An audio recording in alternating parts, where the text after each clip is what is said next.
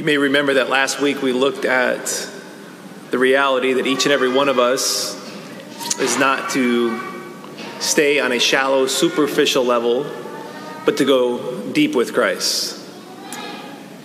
Union with Jesus, intimacy with him, going deep with him is not the language used or the reality for a small subset of people who float in the air when they pray. It's the language used for all of us because it's a reality for all of us. It's a possibility for all of us. And again, there may be even right here, like Father Mark, I'm in junior high, right? I'm in high school. Like wouldn't I be kind of young to be talking about this language as having a deep prayer life with Jesus? No. And actually, it would help us a great deal if you were to go deeper with him in junior high, in high school, as you navigate these years of your life, ever more turbulent time to navigate those years in life. It would help you a great deal to go deep with him. The time's now to go deep. Or maybe we're here and we're in our 20s, we're in our 30s, we're in our 40s, careers at our height, we've got small kids at home, things are running around, we're just struggling to survive. And it's like, well, clearly, Father Mark, going deep right now for me with how crazy things are with kids, with how work is, that's something that I just have to wait for a different season of my life to come when things are less crazy. No, the time to go deep is now. Or maybe we talked about last weekend, maybe we have a little more seasoned here, and maybe we're saying, well, maybe I'm realizing I haven't really gone deep my entire life, and now here I am 70, 80 years old. Maybe the ship has passed. It's sailed for me. No, time to go deep is now. We may even be here, we're struggling. We're struggling with our faith. Maybe we're doubting our faith. Clearly, this isn't something for me to go deep, to venture into. Time to go deep is now, because for all of us, the goal, the point of the Christian life is to go deep with him. And as we talked about last week, there's no shortcuts. The only way to go deep with him is to enter into the silence. The silence is where God speaks. And that's what we're going to talk about this week. Blaise Pascal is a 17th century philosopher, amongst many other things, a brilliant mind. He says this: all of humanity's problems stem from one thing. I read that, I'm like, what's the next thing he's going to say? What is it? Humanity's got a whole bunch of problems, so what's the one thing?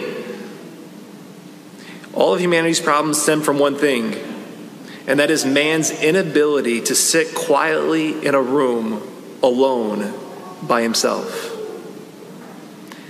Blaise Pascal lived in the 1600s. It was hard for man to sit alone in a quiet room in silence in the 1600s. How much harder is it for someone to sit alone in a quiet room by themselves today in silence? Silence is hard for us. It's difficult.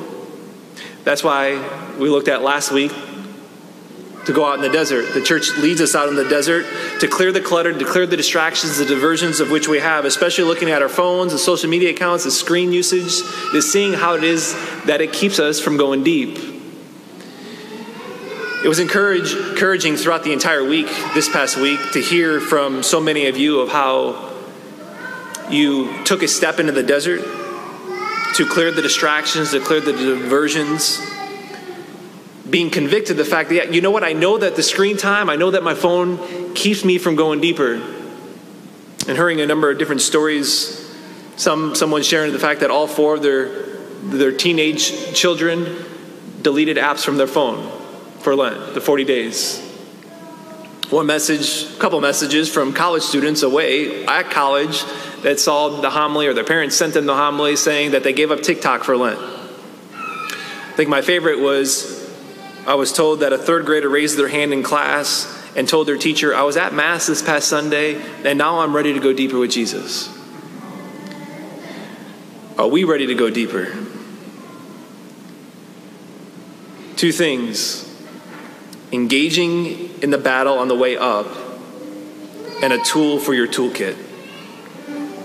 First, engaging in battle on the way up. In order to go deep, we must go up. As the first Sunday of Lent, the church brings us out in the desert. We hear that gospel every first Sunday of Lent. The second Sunday of Lent, we always hear the gospel of transfiguration, what we just heard. Peter, James, and John making the trek to go up. A hard trek, a battle to go up. As they climb Mount Moriah, as I've climbed, it's difficult. To be sure, throughout their climb up that mountain, their legs were burning. They were on fire. But they endured the battle, the trek up, because on the top was the spot of encounter with him. There's a section in the Catechism of the Catholic Church, a section just entitled The Battle of Prayer. It's a beautiful section. I encourage all of us to read the entire section entitled Battle of Prayer, but I just want to read a couple sentences for us here this morning. Paragraph 2725 says this: prayer is both a gift of grace and a determined response on our part. It always presupposes effort. Anything worth striving for in life requires effort. Anything worth striving for requires effort. And yet, we have this notion of prayer, thinking that this time of prayer with Jesus, me and him, it's kind of just bliss, it's easy. That's not the way the church talks about prayer. The church says that prayer is a battle and that it presupposes effort. We put effort in so many different things: our work, our career, exercise, learning an instrument. And if you think of what the human person is capable of doing, when they're determined for something, they put effort into something, the human person can reach crazy heights in whatever it is.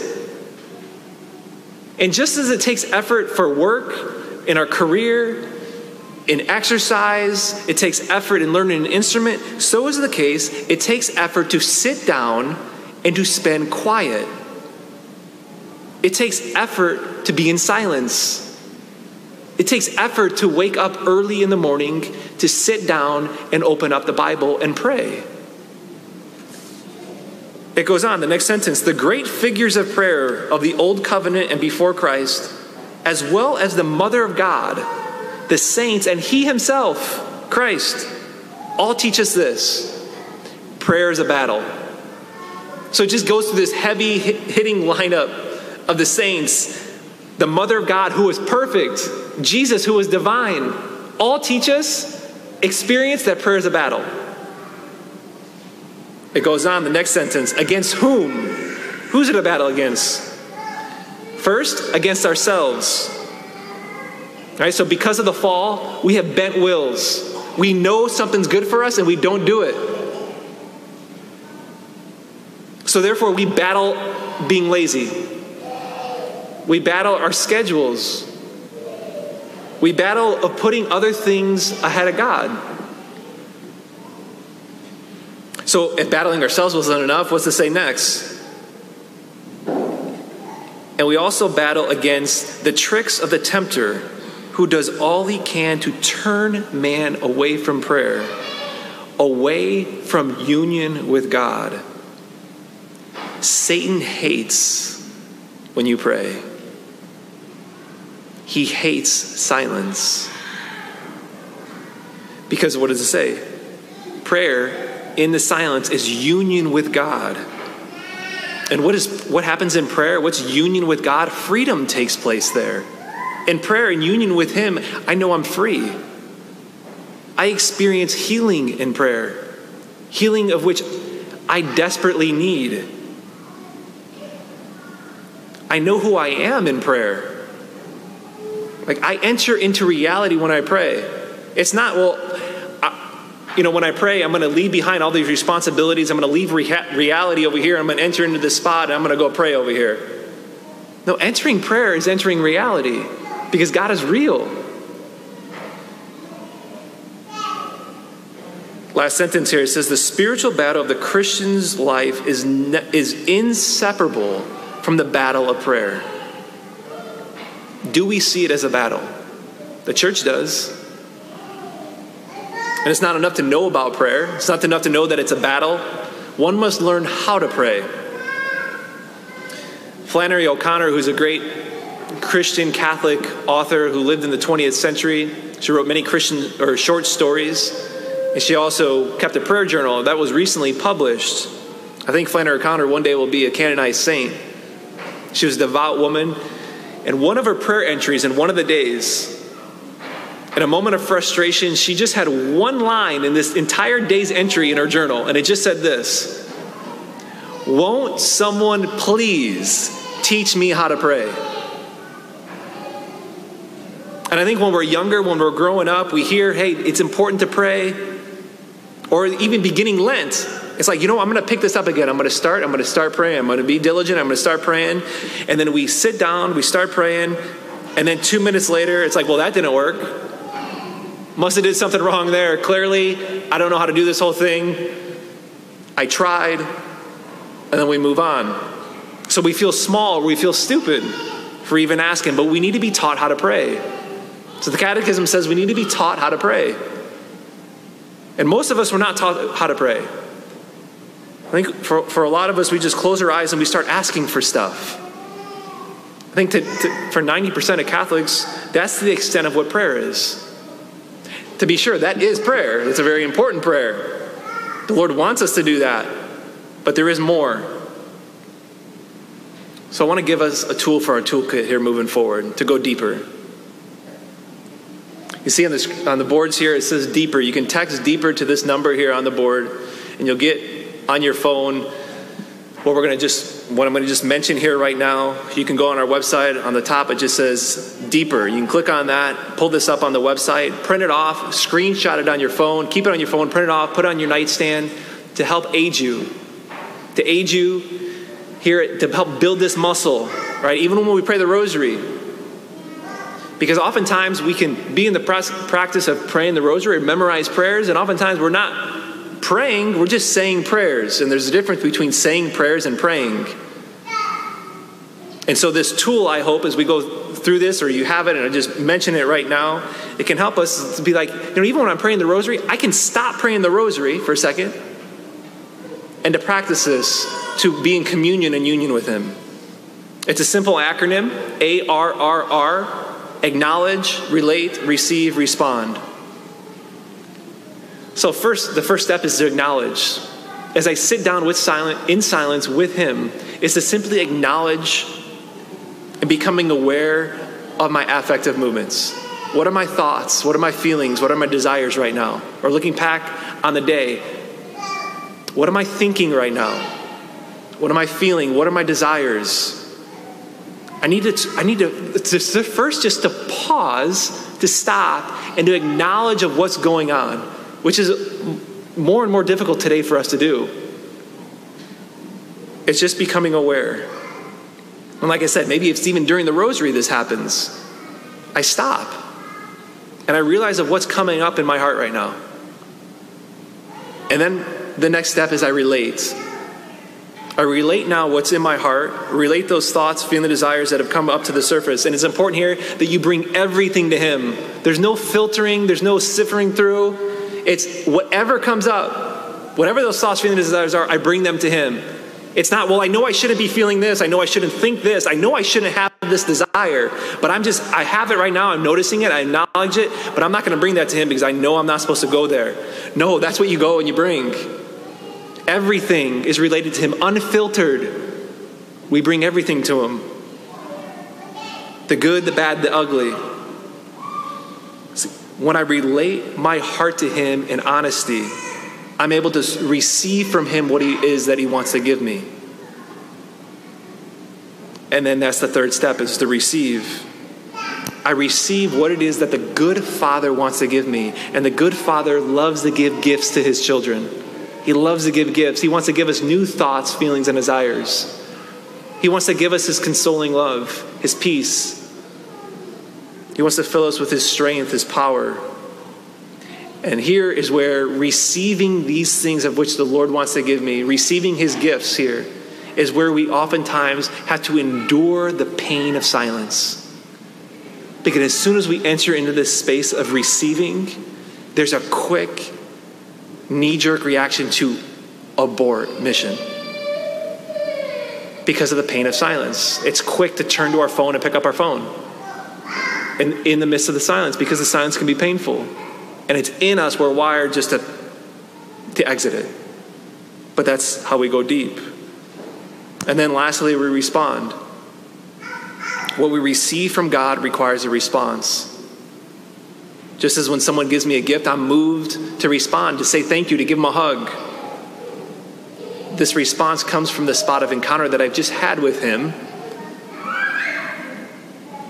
And it may be a further conversation, maybe an action, maybe it may be a conversation with others. My problems don't disappear, but God gives me a quiet conviction of his goodness and his protection. Again, I encourage you to pull this up, text deeper on your phone, have this on you, to use it as an aid to help you build that muscle, whether it's praying with the scriptures or it's just to sit with him in silence for 10 minutes. So before tomorrow comes, before we even leave the church today, set a time and set a place. Otherwise, if we don't set a time, if we don't set a place, all this talk last week, this week about going deeper will just stay this abstract, nice idea that Father Mark talked about. It won't become a reality. We have to set a time and we have to set a place. For most of us, setting a time will have to be early in the morning. If it's not early in the morning, before the kids wake up, before we go to work, before the day starts, or before we go to school, it's not going to happen. And secondly, we have to set a place. Simply said, if we don't have a space in our homes that's dedicated to prayer, or a place that we go that's dedicated to prayer, oftentimes the prayer is not going to happen. We got to create one. Even if that's a corner in the room, a chair, whatever it is that I look at it and I identify it, that's the spot I pray. I'm not on my phone there. I'm not watching TV there. That's the spot I pray. Of course, the church before the Lord in the Blessed Sacrament is prime spot. Before the Lord in adoration, we hope to add more adoration times. On Wednesday right now, we have Eucharistic adoration. The church is open throughout the day. We can come in before the Blessed Sacrament, before the tabernacle and pray. But if we can't come to the church, we can't bring our children to the church. I know a mother recently, she told me that she's got 5, 6 small kids. What she does to get her to prayer, she covers a blanket over her head for 10 minutes. That's her time, 10 minutes to go deeper. She just covers a blanket over. Do whatever it takes to create the time and the space to go deeper. Many of us have entered the desert this past week by clearing some much needed space, to making some room, getting rid of some clutter and distractions. Now we must go into the silence. And it's not an easy place to go. It will require us to battle to make the trek up the mountain. Prayer is a battle. Will I engage it? Will I go deeper?